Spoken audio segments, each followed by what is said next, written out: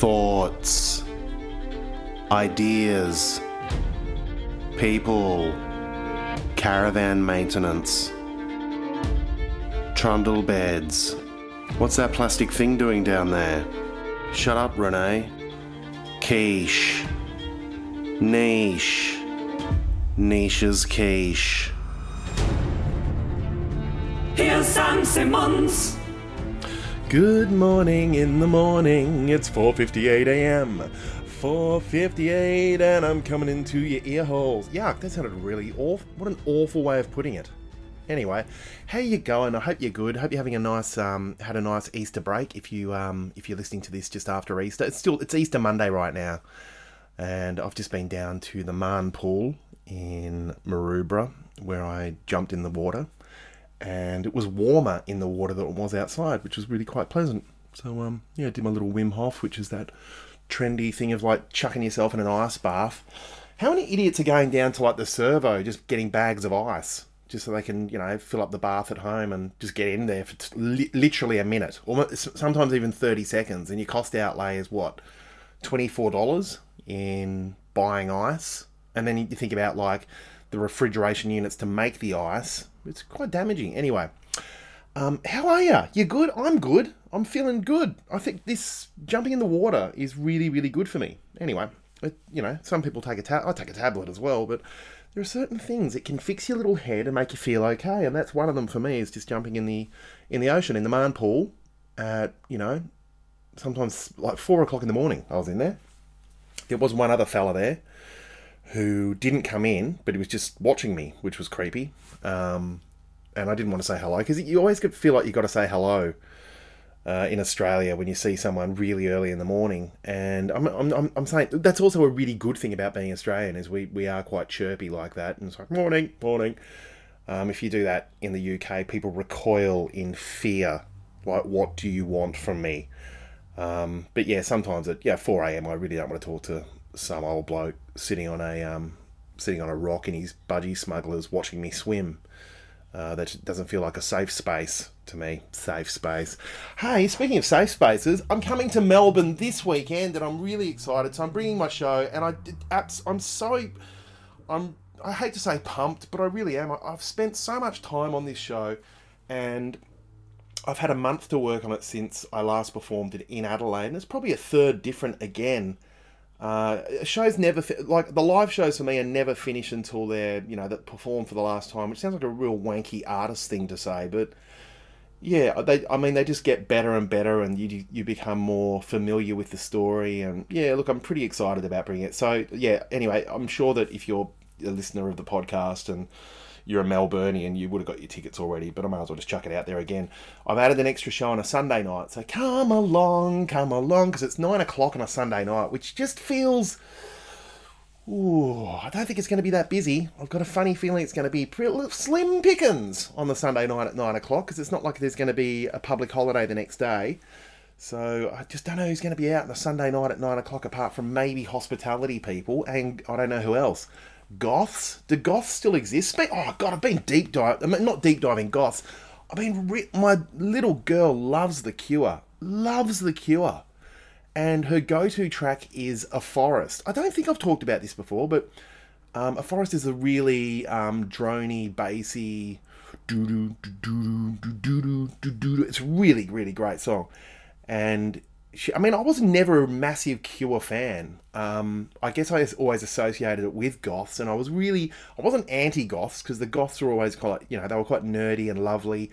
Always quite, they were quite pretty goths that were hiding themselves with makeup. And anyway, interesting stuff. Like the whole gothic subculture, and I guess with gender identity these days, like...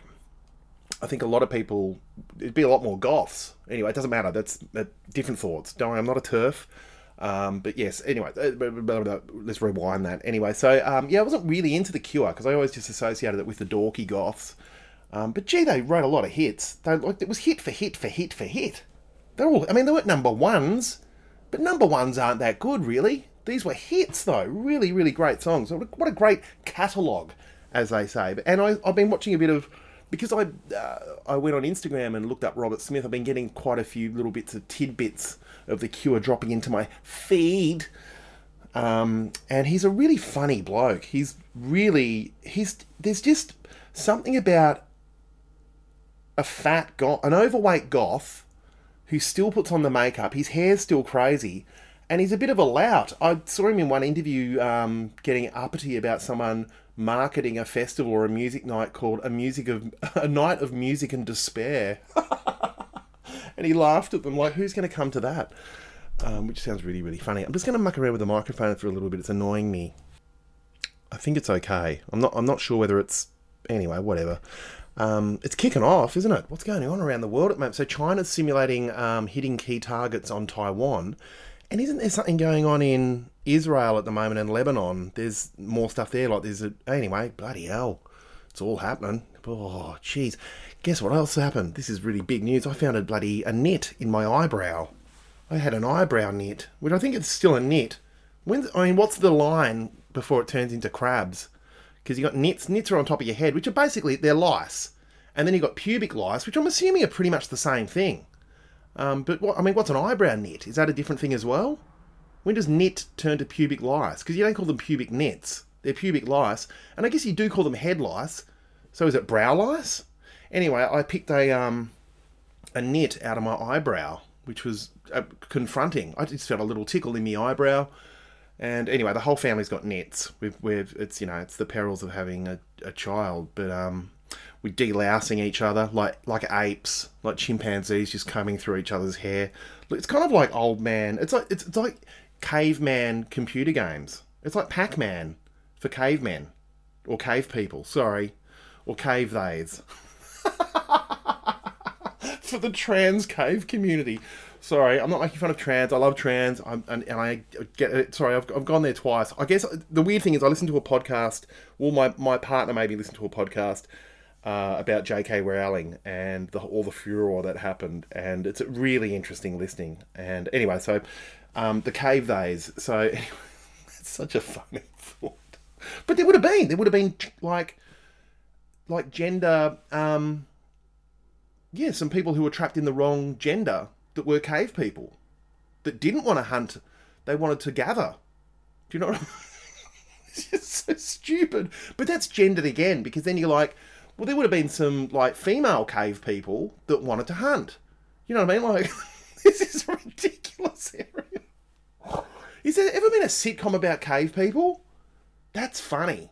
That could be a thing. The cave people, I know there was that dinosaurs show that was on in the late 80s, but I don't think I've seen a cave people sitcom. It wouldn't last very long. There was a movie, 10,000 BC, but it wasn't very good, even though it had a really pretty spectacular cast.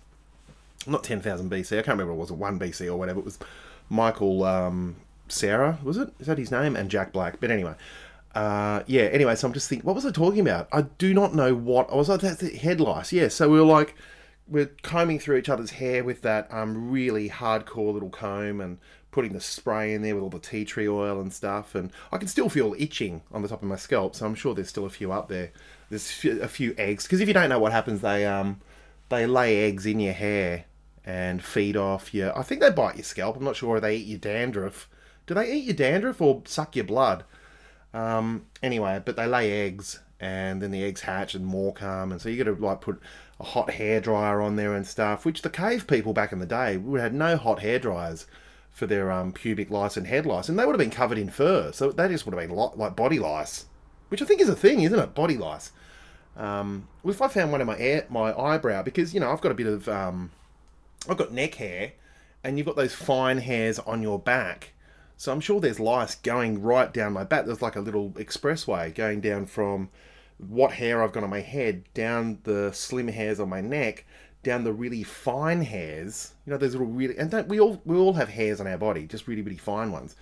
All the way down my back, down to my arse crack. And then they're living in there. So I guess there would be do the pubic lice meet the head lice on the spinal highway and catch up and go, oh, what's going on up north? And they're like, oh, he's not got much hair up here. We might have to travel south. And they're like, no, you're not allowed down here. We don't want you here. Like boat people. Is there a border? Geez, this went somewhere that I didn't expect. Anyway, yeah, there's what is it? It's not. I mean, it's not the outbreak of wars going on, but there's a lot of anger going on around the world at the moment, isn't there? So I've got a little bit of a raspy voice. I don't know why. I'm really hoping I've not caught something before I get to Melbourne to perform the show. But I did go to Nana and Pop Pops yesterday for the Easter egg hunt, and some other kids from the other side of the family did get there, and they were snotty as. Like, come on, don't bloody bring them over. But then they're going to miss out on Easter, so I understand it. But, oh my God, like, fluorescent green snot coming out of their nose. One little boy had his head on the table, just like almost passed out from chocolate exhaustion. It's a jip. Easter's crap. What a crap. I mean, I don't get it. And also, like, our society is... We are the least religious practicing, like, peoples on the earth or country. I think we're the least religious, is Australia. And I'm going to say my word denigration again. I'm not denigrating religion. Like, I've got nothing against religion, except certain fundamentalist things. But, yeah, like, 4 days holiday, great, but make it about something else. I don't know. I just don't really understand it. Unless they take it back to its pagan roots, which I read about because I was thinking I'll do a deep dive on Easter, and then I got bored and went, nah. But I did read up a little bit about pagans and the pagan rituals and, you know, the coming of the new spring, it's new spring. And fertility and rabbits and all sorts of shit. I don't know why rabbits are laying eggs. I don't even know why eggs are involved, to be honest. But I know the Greeks like to paint the eggs and you just get a chicken egg back in the day. It wouldn't be chocolate. And then, of course, you know what's going to happen, like, you know, with commercialism. It's like, oh, good buddy, how do you make money out of this? Oh, tinfoil. Yeah, oh, the aluminium people. Oh, yes, put a chocolate egg in there. Oh, bunnies. Yes, chocolate bunny. Anyway, so, and, you know, the Australians are in on the act with chocolate bilbies, and it's a jip. It's an absolute jip. And I know jip is, the word jip comes from gypsy, which is quite offensive. You can't say gypsy, and I understand that. Okay? Anyway, it's a bloody jip. Yes. So, yeah, we went to that, and then we did the obligatory family lunch at a lovely Italian restaurant, actually. It was really, really good. I had an eggplant parmigiana, which is just the eggplant, and the mozzarella, and then a bread crumb on top with parmesan and a sugo. And it was very, very ridiculously big, like way too big, but absolutely delicious. So I sat there with Nana and brother-in-law and all that sort of stuff, and it was all right. I got bored after a little while, though. I was just like, oh, geez, I just want to go sit at home by myself for a bit. But you can't. It's Easter, and Easter was not a thing for me when I was a kid. It wasn't a big thing. Like, yeah, it's Easter. There was eggs, yes. There was chocolate eggs, you know, just the really, really cheap ones. The type you can only get at the $2 shop these days. Not crunchy eggs and all those bloody bastardized eggs that come from chocolate bars. The chocolate bars that exist. Like, you got to get yourself your cherry ripe Easter egg or your Bounty Easter egg. Same as that transition into ice creams as well. You know, you get a Mars bar ice cream and a crunchy ice cream and all that type of... Anyway, it doesn't matter. Just bloody... It's kind of like rebooting films and making them again. You don't have to make chocolate bars again into ice creams and Easter eggs. I don't know what's wrong with me today. I'm either really on it and this is actually quite entertaining, or it's not. I can't tell because my eyes are hanging out of my head because I am tired. Anyway, so yes, that was Easter. And so this is Easter. And then we had a little staycation and just all hung out as a little fam and stuff like that. I went to an online... I was online at an online auction. Here's a handy hint. If you need to get furniture for your house and stuff, I've mentioned this before, but I go to online estate auctions and you can pick up a bargain. I picked up a go-kart, like a really full-on pedal go-kart for my little girl, $25. And you look at it and it's like, that's a few $100s that thing would have cost back in the day. I mean, it's probably 4 years old, but it looks kind of expensive. $25. I've also got a giant, almost life-size stuffed tiger. You know when you go to the zoo, when they have the zoo shop and they've got those giant giraffes and stuff there, and you look at the price, you're like, $700? Again, $25 for this tiger I got. This was a few years ago, but anyway, so I got a little go-kart. So we're going to take it to the little racetrack today and scoot around it. I'm trying to get on a bicycle and it's really hard, but I thought that's $25. And, eventually it will be, she'll be going onto 2 wheels after 4, is what I'm thinking. She doesn't like balance bikes, so I'm just trying to get her into the frame of mind of pedaling. Just start pedaling, and then you'll get into it. Anyway, so that's our Easter Monday plan. Is scooting around. Also, I'm going to record another episode of Roll Over Pavlova. Well, the second episode, which is my little kids podcast, my little kids goodnight podcast. Which is really, I got so many cute little messages that people really enjoyed it. Except for some people didn't. Oh, sorry, that was my tummy. Some people didn't understand that it was for kids, and they were getting angry that it wasn't funny enough. It's like, well, it's kids. It's a children's podcast. It's to put them to sleep. And it worked. It worked on Luna. I mean, maybe she's just bored of me and hearing my voice, but she fell asleep. She loved it. She loved the podcast. Anyway, so I'm going to do another story today. So it's an improvised children's storytelling podcast. It's called the Rollover Pavlova podcast. And basically what I do is I think of a children's film, and then I kind of base a storyline kind of on the children's film or children's story, but just change the characters into character names that I like. And I think I'm going to do one about Tamara Tapeworm today. So a tapeworm family living inside someone's gut, which I think could be quite fun. So, I'm going to do that a little bit later on today. Apart from that, just do a big deep clean of the house, get ready for the week ahead. Got too many things to do. I had a job interview last week that went really, really good. So I've got to prepare myself to possibly trial with them. And it's a writing gig for, I'm not going to say what show, but yeah, that was really exciting to actually be... looking at work within my sphere or within my wheelgate. What's a wheelgate? Is that a thing? In my wheelhouse. My wheelhouse. There you go. Geez, I am a bit tired. Sorry if you're listening to this going, bloody wheelhouse, mate. Say fucking wheelhouse. Anyway, so that's pretty much me. I've done nothing really over the whole week either. I've just been hanging out. Just like, doing school stuff. We're trying to do target words and reading.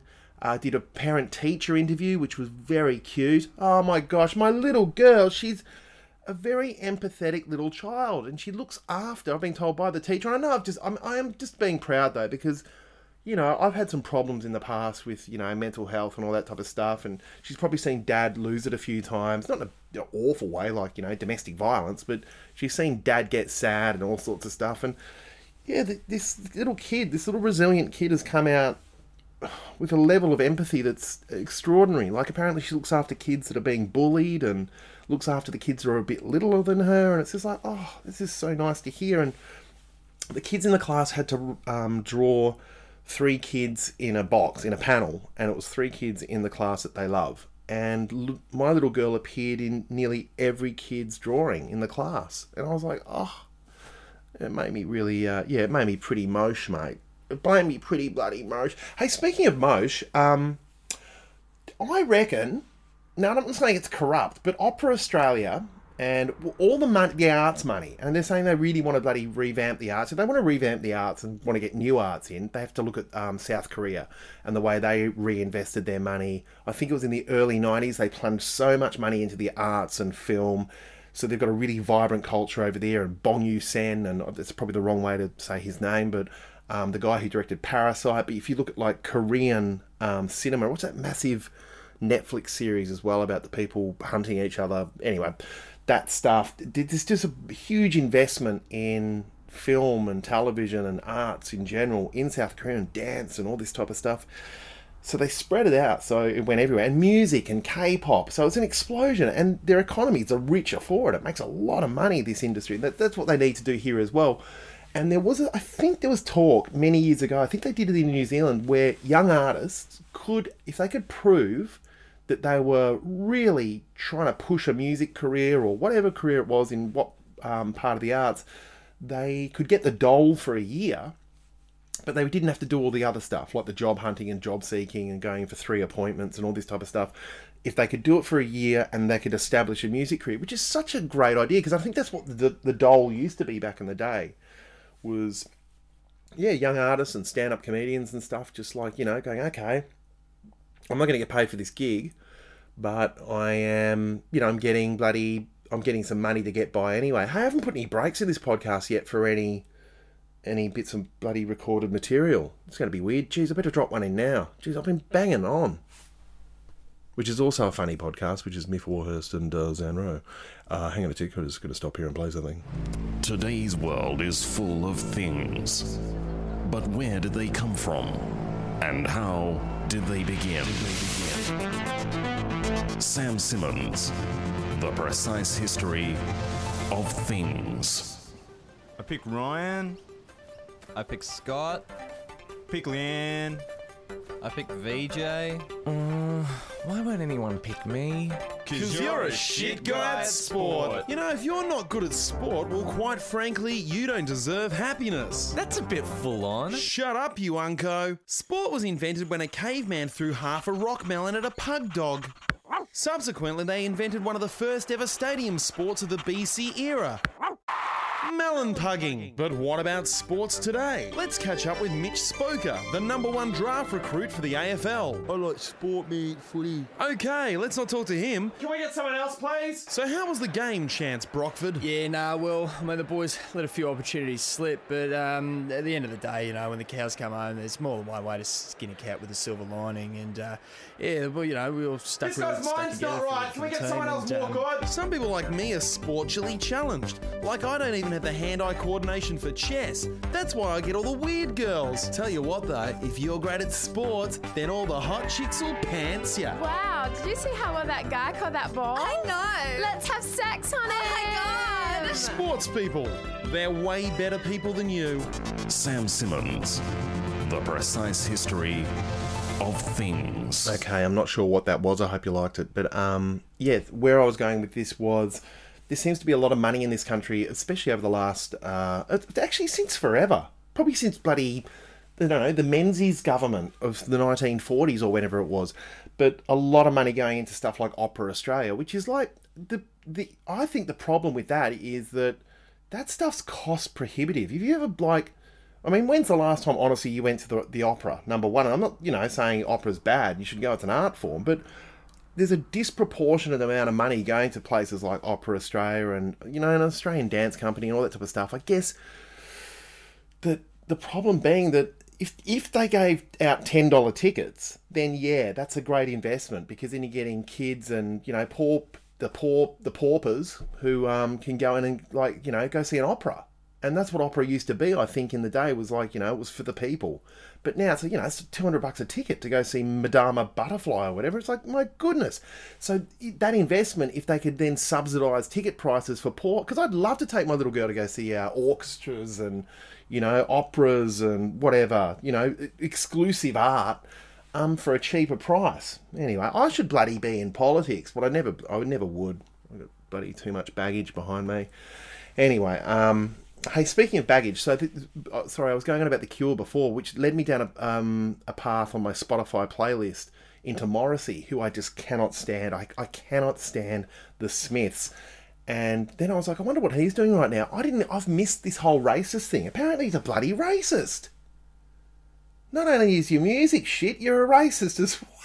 He's probably not, though. It's probably a bit of cancel culture stuff going on. But I think I've got an article here, and I've not read it. So here we go.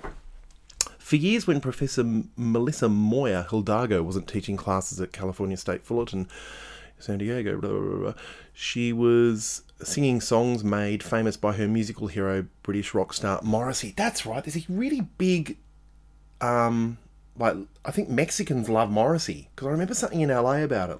And people, they're almost like hardcore emo goth, Morrissey fans. What are they called? Are they called cholos? I could be really being a bad person here. Anyway, but Morrissey... Hang on, I'm just going to... Let me just get a grapple on this. Hang on. Okay, now, I don't know when this article is from. Okay, so I'm moving the microphone. This is a really sloppy podcast today, but it's good. It's full of big thoughts. It says here, when Morrissey closed out his tour at the Hollywood Bowl on Saturday, October 26, in support of his recent album, California Sun, Hidalgo, now she's the college professor who loves Morrissey, yes? She said she won't be there. I don't have it in me, she says with a sigh. In recent years, Morrissey has pushed a political and social agenda that she can no longer ignore. Closer to home, Morrissey declared London is debased on his website in 2018 before demeaning Mayor Sadiq Khan's accent. Oh no, writing, He cannot talk properly. Ooh, okay, yeah, fair enough. That's out and out racist. I'll say to you right now, Morrissey, like he's listening, it's that kind of, pardon me, that racist thing with, people getting angry at people not being able to speak English properly. My mother does it. I don't care. I'll happily say that she's definitely in the wrong camp when it comes to racism. Except for African American jazz musicians. That's her thing. Like she'll have real issues with Indian doctors and taxi cab drivers, but no issues with jazz musicians. So really strange, pivotal, like hawk-like, just strange. Anyway, racism is such a weird. I mean, I've never experienced it, but I can imagine it must be so hard to be, I guess, an Asian person in Australia, regionally, even in the city. Just like, you walk into a certain shop and straight away, okay, I don't feel right here, or someone's going to expect me not to be able to speak English. And this is my problem with people getting angry at people who cannot speak the language properly, Morrissey. How many bloody languages does Morrissey know? I'm just going to say, he probably just knows English. Maybe French, but I reckon just English. Probably German. That's racist, what I just said. But anyway, so he is getting angry at someone who already knows 2 languages. They might not be able to speak their second language perfectly yet, but they're still communicating. He's the mayor of London.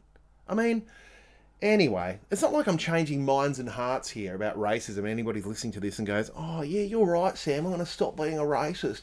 But it is ridiculous. Fuck Morrissey, and fuck your music as well. Haven't got a stitch to wear. Really nauseating music. I'm so glad I was never on the Morrissey train. I know there's a lot of people that love Morrissey, but yuck. Not my thing. Robert Smith all the way. I think they had an issue with each other, didn't they? Did they fight? I'd love to see a fist fight between Robert Smith and Morrissey. Robert Smith would kick the shit out of him, I reckon, because he's heavy set.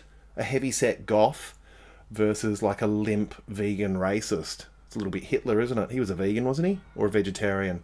Did anybody see that Hitler film? I can't remember what it was called, but they put in a scene.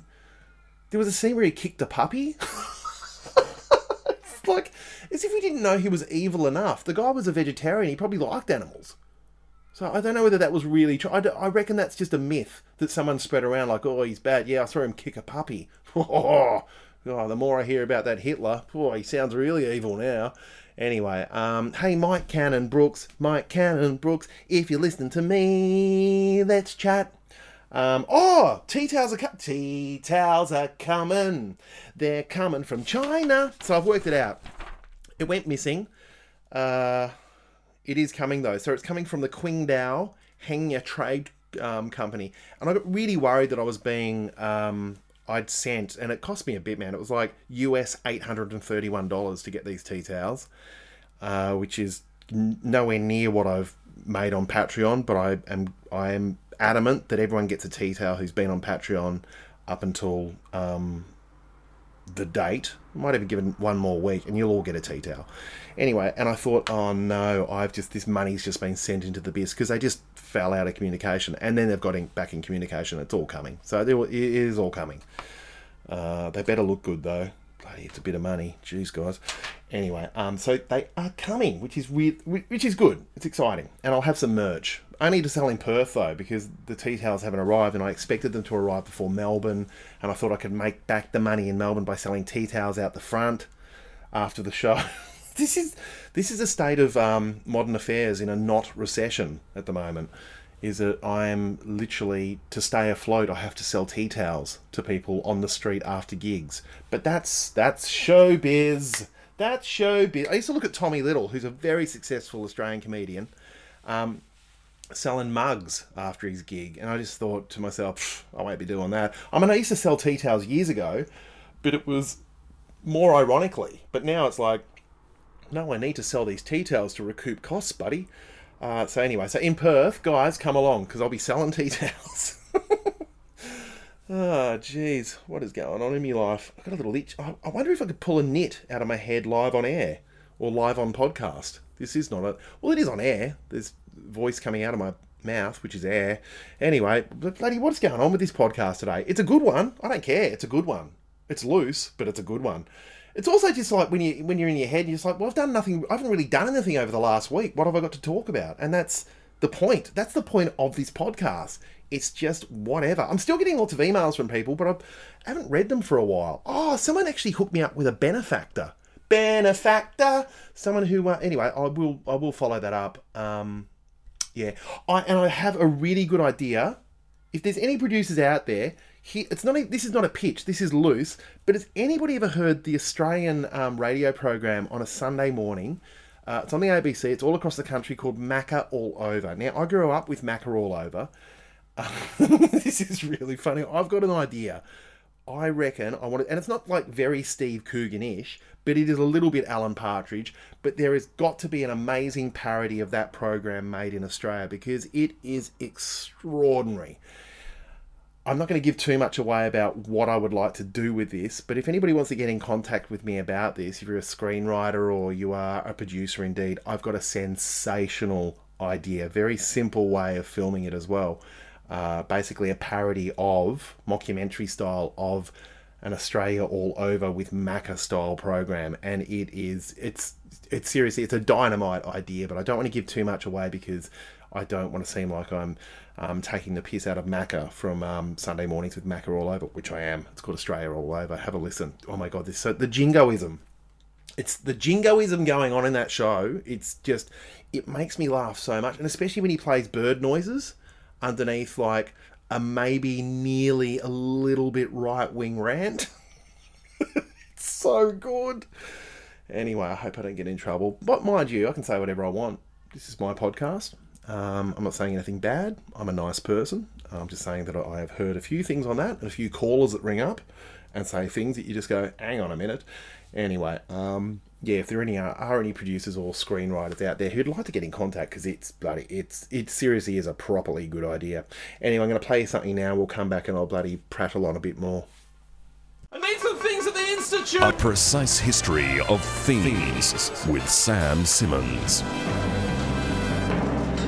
Doors. Doors were invented in 1784 by Glenn Dawes. Glenn was pretty, not in a conventional way, but more like a boyish woman or a mannish lady. One day Glenn got very cross one day when he was trying to get into his humble home after a long session down at the Brown Crayon and Whistle Taverna with his Palomino pony named Clayton. Lick a Palomino pony. Lick a Palomino pony. Lick a Palomino pony. Glenn was too drunk to get into his shanty home through the antique spookum. The spookum, you see, is a hole in the roof where people would climb in and then slide down a rope made of cow intestines.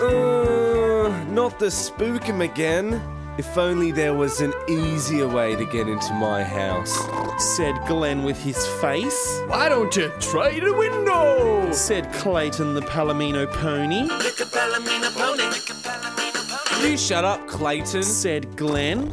No, you should shut, said Clayton. Then suddenly Glenn and Clayton were suddenly in a fist fight with a twist, because this fight had hooves. They rolled around and around in front of Glenn's shanty in a violent display of man-pony wrestling. I'll wrestle you good, said Glenn. Then with a tremendous thud, Clayton kicked Glenn right through the side of his humble shanty abode. And then Glenn found himself sitting in his tobacco chair. Stunned and dusty, he stood up and walked outside again through the hole in the side of his house. How convenient, said Glenn. I shall assemble a wooden canopy to hinge to the wall, and I will name it Regina. Come in through my humble Regina and into my home. I love it in your Regina, said Clayton. And then they all lived happily ever after until Glenn died. And then Reginas were renamed Doors. I think it might be a sign, but there's magpies outside the window now doing a background, doing the sound effects in the background of me talking about Macca just before. I don't really heard them. I might go back and cut them up. Okay, so... Oh, yes, this is just a public service announcement. Yeah, can you hear that? Magpie. There. I'm just going to do a cut in the podcast so I can raise the level of that. Did you hear that? They're still going. Anyway, so... yeah, this is for people like... I mean, I'm not doing a bit on you. It's just it's a genuine frustration for me. stand on the left of the escalator. Please stand on the left side of the... It doesn't matter when it is. Even if you think no one's in a rush, it's a Sunday and I'm on an escalator, don't assume that someone doesn't have a dying child and they have to run down the escalator. Do you know what I mean? Stand on the left and don't get angry when I come up behind you to walk down the escalator. I like the convenience of an escalator, and sometimes I will be like, hey, I'm just going to stand here and enjoy the ride. But most of the time, I'll just walk down the escalator or walk up the escalator because it's faster, and I don't want to stand there staring into the middle of someone's back or looking at the back of their neck. I'd like to just walk past them and go to where I need to go. I don't need to stand on the escalator to enjoy the ride. Just please, so stand to the left and don't get shitty. People get shitty. They're like, oh, bloody Sunday, I don't have to fucking move. I'm on the fucking escalator line. No, stand to the left. The Brits get it. Stand to the left. In Japan, they get it. Stand to the left. Because it's arrogant just to stand there thinking, no, you're going at my pace. No, we're going at my pace. It's Saturday morning. I'm not in no rush anywhere. I'm just going to stand on the escalator any way I want. Stand to the left. Anyway, I find it frustrating and quite arrogant to stand there in front of someone and just to take up the bloody... Anyway, I get this a lot in a lot of different places as well. I get rage at... yes, I eat meat sometimes. So I get rage at the butcher. I had a real moment with a butcher once, a real bad one. Because butchers are interesting. They're always cheeky. Like, oh, I'm a cheeky butcher. Because as they're carving up a fucking carcass, you sociopathic psychopath or whatever it is, you got to be a different breed to be a butcher, don't you? I think I've talked about this before, actually. The slightly racist butcher that I've got. And he says jokes that are just not right. But there was another butcher that I used to go to. This guy was an arsehole. I mean, I definitely won't say the business, but it's like an inner Western Sydney boutique butchery. And I do think that, if you are going to buy your meat, you should buy it sustainably and all that shit. So you pay a bit more for it, you get a bit less, because, it costs more. But anyway... So I used to go to this butcher, and it's a bit trendy, and not even trendy. It just like, it's a bit. They all wear aprons that look like they're been bought by Country Road. It's a load of bullshit, really. But this guy who runs it, he thinks he's living his life like he's in a reality television program, and everyone's watching him. Those type of guys. Like there are certain guys that work in a public sector. Well, not a public sector, but publicly.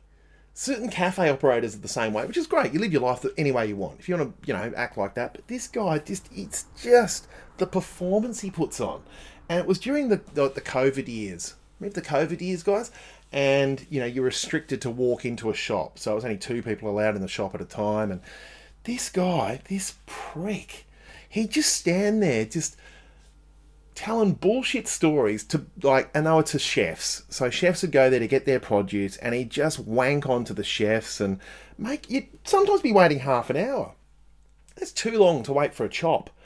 Anyway, I cracked it with him and called him out on it and said, you're a dickhead. And then I found out through other butchers that he's a notorious arsehole. So the butcher community, they all know each other. I don't know whether they'll catch up together and slaughter something or have a ritual, kind of like in Eyes Wide Shut. Remember that scene in Eyes Wide Shut with not the bit with the Chris Isaak music and Nicole Kidman? Appalling actress. Oh my god, is she good? Is she good? Also, I'm gonna say it. Kate Blanchett, is she good? I don't know whether she's good. Oh gee, sorry, that was my stomach again. That was bloody Kate Blanchett. Get out of here. I just don't know. I didn't mind that one where she was a tall lesbian lady. Was it called Vera or something? Anyway, I didn't mind that one, but I just don't know. I don't know whether I've ever really gone, oh, that was good. Or raced off to the cinema to go, oh, I can't wait to see the new Kate Blanchett blockbuster. Because I've heard Tar is awful. But anyway, I think I talked about that last week. It's like I live inside a loop inside my own head. Is anybody out there still listening? Hello? Is there anybody? Email me, samnishesquiche@gmail.com. I think I've jumped the shark, which is a term that comes from Happy Days, which is a sitcom from the 1970s that recreated the 1950s, and which I guess that's where that 70s show came from, is that kind of thing. We like to reminisce Is there? I think they did a reboot. Isn't there that 90s show? Anyway, it's a time that you need to reminisce about. I think I'd like to do that 2011 show because I think that was the peak in my life. I think I was at my best in 2011 in every way in my head. Mind you, having a kid changed all that. That's probably the best stuff that's ever happened, is having a little bubby. My little snuggle puff. Yeah, I've been thinking about the word puff, and I think, look, if, I guess the connotation to it being a real negative for the gay community, for gay men, if they would like to give it back to us, can we have it back in a nice way, asking them permission nicely, and just go, can we say puff again, but not to them, just to other things, or like, look at you, you little puff. It's just a nice word. I mean, if you I can imagine it could be triggering for maybe a 50-plus-year-old gay man. I'll ask my brother. He's 57. He's gay. Can I bring... Yeah, actually, you know what? I'm seeing him on Friday. I'm going to Melbourne. I'm going to see my brother. I'll ask him whether I can have puff back, or can we have puff back? Because I'd really like to call my little girl, like, what are you doing? I do say it to her sometimes, you little snuggle puff. There's just something so... It's just a cute word, puff, like a magician. Anyway, I think maybe, look, can we give it... It'd be nice to be able to have words back like that so they're not hurtful. There are certain words you certainly shouldn't give back for people to use. For example, the N-word should never be out there again, or with Aboriginal Australia, the B word. But, I don't know, puff just seems cute. In a way. I might be completely wrong, and if you want to come and get me, come and get me. Come and bloody get me. I don't care anymore. I've got to play a bit of tolls as well. Sorry, I just read that's just my list for things I've got to do today. Are you enjoying my philosophies on Instagram?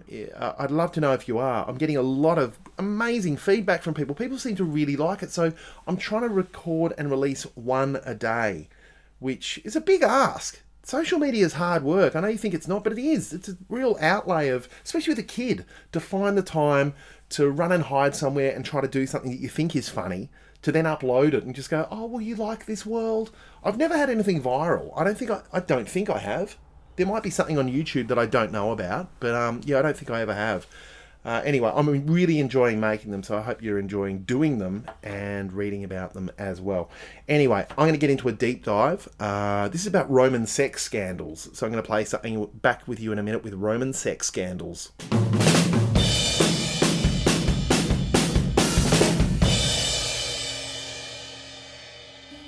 Okay. If the ancient Romans knew how to do one thing well, it was party. They did, didn't they? They loved a party. It was like, whenever I think of like the ancient Rome, you think of like sex parties and eating awful things like giraffe necks stuffed with finches and wild boar. Mainly Asterix books from when I was a kid, the Asterix the Gaul books. And you'd look at Roman sex parties. Well, they wouldn't be sex parties in there, but they kind of alluded to the stuff that was going on in there. There was also a scantily drawn women in Asterix comics, which are not, you know, when you're an 11-year-old boy, it was quite titillating. Anyway, so that's what I think about with Roman sex parties and all those myths and stories about, you know, where they prove the virility of a man or royalty and they had to, like, basically dry hump a person across a marble floor. If you don't know what I'm talking about, it is a thing. Anyway, here we go. When they weren't busy inventing the aqueduct, concrete, or the basis for the modern calendar, they were discovering new and exciting ways to have a good time with each other. Well, there's only a few, isn't there? Really. Sure, every emperor, senator, and nobleman under the sun promoted family values, but when the sun set, ancient Rome got into the kind of action that would make the writers of Game of Thrones blush. Game of Thrones was pretty overrated, I think, by the way. I just don't know. I mean, I didn't mind. Look, I don't know. Was it good? I mean, was there bestiality in it? I mean, it was like meant to be. It was a soap opera with, you know, thematically some pretty full-on things in it, like incest, and that was it. With dragons. Dragons can fuck off. I've got anything mystical like that. Love sci-fi. Something about ye olde dragons that I've just got no in, and the Wild West. I can't stand cowboy films either. Anyway, here we go. It wasn't all funs and games though, since most of these the Roman rumours involved the emperors. That meant that most of them ended up either in bloody coups or execution. It's good to be king, but only as long as the people let you stay in power. So as crazy as you think modern Washington controversies may seem, some of the ancient Roman sex stories on this list may make you appreciate how far politicians have come over the last 2,000 years. Here we go. Nero, yes I know, Emperor Nero, had a great haircut, little weavy bob, little curls, very, very cute. For someone with the power and maniacal reputation of Emperor Nero, it was probably easy to get bored at having sex with every whim met. Perhaps that's why Nero turned an innocent boy into a eunuch. Jesus. And then tied the knot. The boy, Sporus, was dressed as a woman in a veil for official ceremonies. Goodness me, that's not right. I think there is a story about how that stuff used to happen. How they used to make. This is an awful story. Good Lord, I didn't think I was going to go here. What they used to do with eunuchs is, I think it was a religious kind of ceremony. So they put the young boy, oh, good luck with this, trigger warning on this by the way, as if there's any eunuchs listening. Anyway, they put the young boy in a bathtub. This is going to get graphic. They'd sit in a hot bath with the priest. Geez, this is where it all started, isn't it? This is the Catholic Church. This is where it began. Anyway, yes, definite trigger warning now. Here we go. So, young boy popped in a hot bathtub, there's a priest in there, and then he would basically grab the testicles and just slowly massage them away, which is disgusting. Tom Gleason used to do a bit about it, and it was so funny, where eventually he'd massage the testicle until it just burst, like a grape. Anyway, yuck. Sorry about that, but that's apparently the way they used to make eunuchs. Hot bath, to kind of like, that was kind of the anaesthetic in a way. Disgusting. Anyway, here we go. Caligula. Oh, he was a sex freak, wasn't he? Went to a wedding and left with the bride. Oh, there's nothing. Oh, no, he would have said, I want that. Okay, here we go. Gallus Piso made the poor decision of inviting Emperor Caligula to his wedding. When Caligula showed up to the banquet, Gaius told the emperor not to touch his soon-to-be wife, Livia Australia.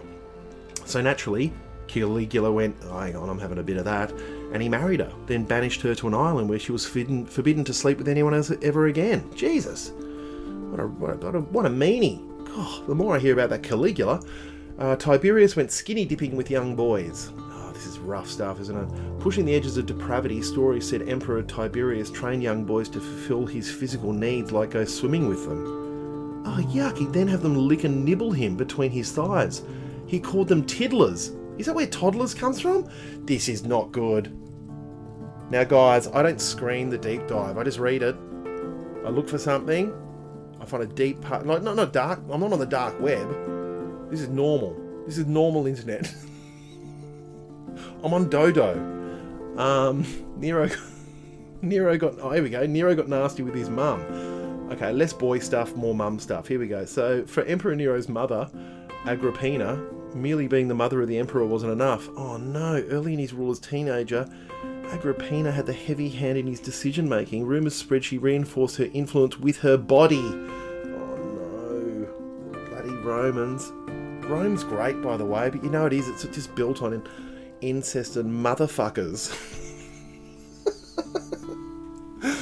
It's a wonderful place, wonderful pasta. Oh my gosh, have you guys ever had a cacio e pepe? A cacio e pepe? There's a really funny video. I hate when people say video. There's a clip on Instagram of this young girl buying a jar of cacio e pepe. So it's cacio e pepe, just means pasta. It means pepper water, I think, or pepper water pasta. And it's a delicious pasta, by the way. It's just lots of good Parmesan or Reggiano mixed with lots of cracked pepper in a hot pan, which sounds really wrong, and then pasta water. Look up the recipe, that's not how it goes, but it's a delicious pasta. Anyway, that's the traditional paupers, the poor people, the poor Romans pasta, because it, was just pepper and cheese. What is going on here? Anyway, let's go back to the motherfuckers. Here we go. Although it said he took... Hang on, is this Caligula again? Oh yes, Caligula had his sister as well. Although it said here he took all his sisters to bed, Caligula's favourite was Drusilla. Story said their grandmother caught them in bed together when they were still minors. Good Lord, this is not good. You filthy Romans. Here we go. Nero dressed up as animals for his sexcapades. Goodness me. Nero must have had a very weird childhood. But not even the most uncommon upbringing could explain his most ferocious urges. Story said he liked to play a game where he dressed in animal skins and was let loose from a cage, and went to town on defenseless men and women who were tied to stakes. Oh my God! Jeez. I wonder if they're doing any roleplay stuff. If any of this stuff's going on, people would be. That's the eyes wide shut shit. There's still weird stuff going on. What was that awful? There was an awful film franchise, Hostel. Oh my God, awful. Where they'd kidnap young tourists and take them to the Eastern Bloc countries, and wealthy Japanese businessmen would pay to eat them. Anyway, awful films, awful. I think in my early youth, I used to watch that kind of stuff with my friends, thinking we were... Anyway, it doesn't matter.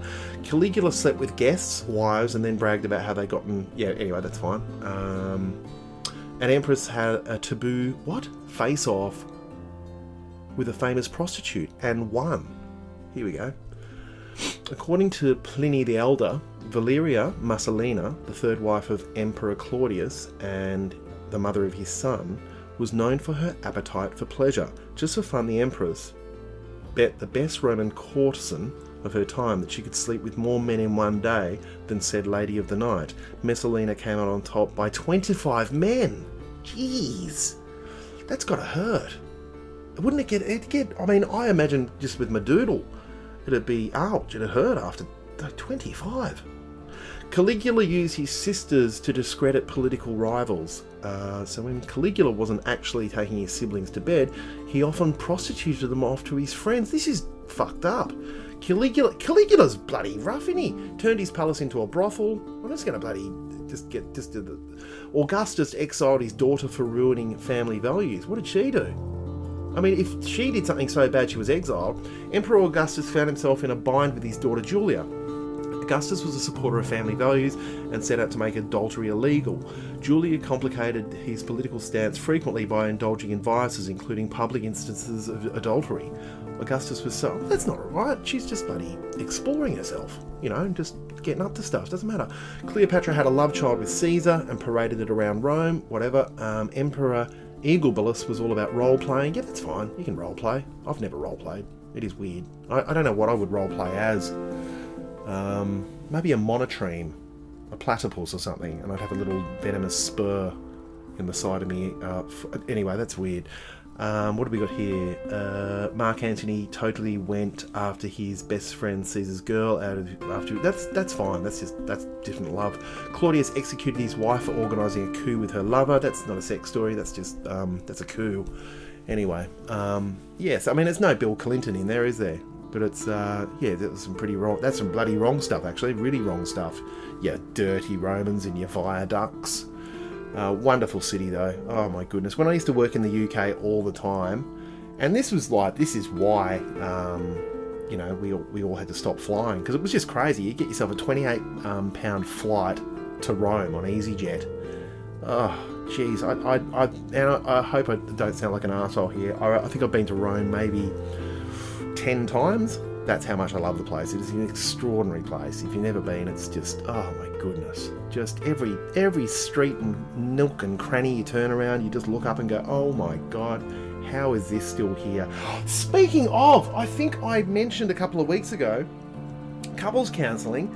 It was held in a place called the Italian Forum, which is like a 1990 style version of recreating an Italian, like a Roman style town square. So they've got like mini Spanish steps, well, kind of like about the same size actually, and it's a whole quarter, lots of seating. Someone's bought and I looked at it and I went, this is great, because I'd never seen anything like it in Australia. It was a different way of living. Instead of our boxes and our fences or apartments and, don't talk to me, I'm going in here, I've got my fence up. The way the Italians live and Europeans in general, with squares, and it's very open and people talk to each other, and you have a shared space downstairs and the kids run around and play. Really great. No cars, no traffic. Fantastic way to live. So someone's bought the Italian Forum. I think it's $11 million they've spent to buy it. I'm wondering what they're going to do with it. I hope they reconvert it in a really good way, because I love the idea of living like that. It's really, I like, not communal hippie, like swing style ashram, but I do like the idea of the communal nature of kids being able to run around downstairs and not on the street, but they're in a square and there's a fountain there if it's hot and all that type of stuff. It's just a really nice way of living. We need to maybe rethink the way we live here, because it's just it's very indulgent, your big block of land and all that type of stuff. But anyway, someone's bought it and they're redeveloping it, and I tell you what, if they do it well, I'm moving in. I'm bloody moving in. I'm going to be an Italian. I'm moving to Leichhardt, and I'm going to be a bloody Italian, mate. Anyway, that was not much of a deep dive, but it was something. We learned some things. We learned that they were freaks, that they were a whole lot of incesting motherfuckers. Sorry for the kids that are listening to the podcast. I did swears. Sorry about that. Anyway, well, that was Nisha's quiche for this week. I thought a really good loose one. The sun's coming up outside right now, and I've had my swim. I'm going to clean the house, do a bit of an autumn clean, like a spring clean today. I really want to get into it and get into the day. And hopefully I'll see some of you in Melbourne on the weekend. Shout out if you want to. I'm really excited about bringing the show there. And look forward to your tea tales soon, my Patreon friends. And have a really wonderful week. And I hope you're feeling good about stuff. All right, see ya.